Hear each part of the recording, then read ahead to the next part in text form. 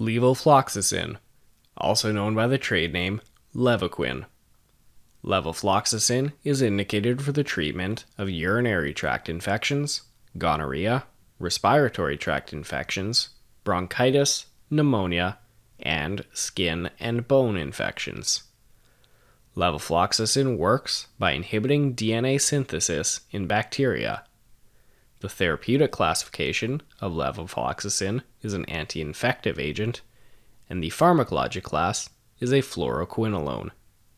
Special considerations for nursing include a contraindication in any fluoroquinolone allergy, that levofloxacin may cause QT prolongation, and therefore use should be avoided in combination with other drugs that can cause QT prolongation, such as other antibiotics and antipsychotics, most commonly. Levofloxacin may also cause seizures, arrhythmias, pseudomembranous colitis, anaphylaxis, and Stevens-Johnson syndrome. It may also decrease the level of phenytoin, which should be monitored. Renal panels should be monitored while on levofloxacin, and patients should be assessed for their infection status, and if cultures are required as part of the anti-infective regimen, these should be obtained prior to starting levofloxacin.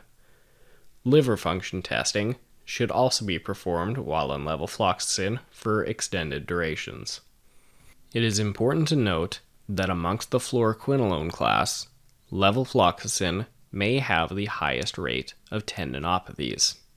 Therefore, in patients most likely to suffer from tendon damage, or the elderly, levofloxacin may not be the treatment of choice if a fluoroquinolone is required, as it may lead to tendinopathies, or in severe cases, tendon rupture.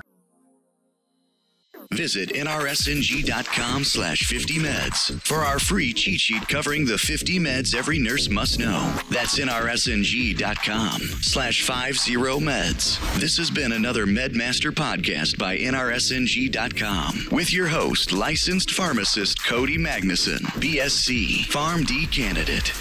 Now, from all of us at NRSNG, thanks for being here and happy nursing.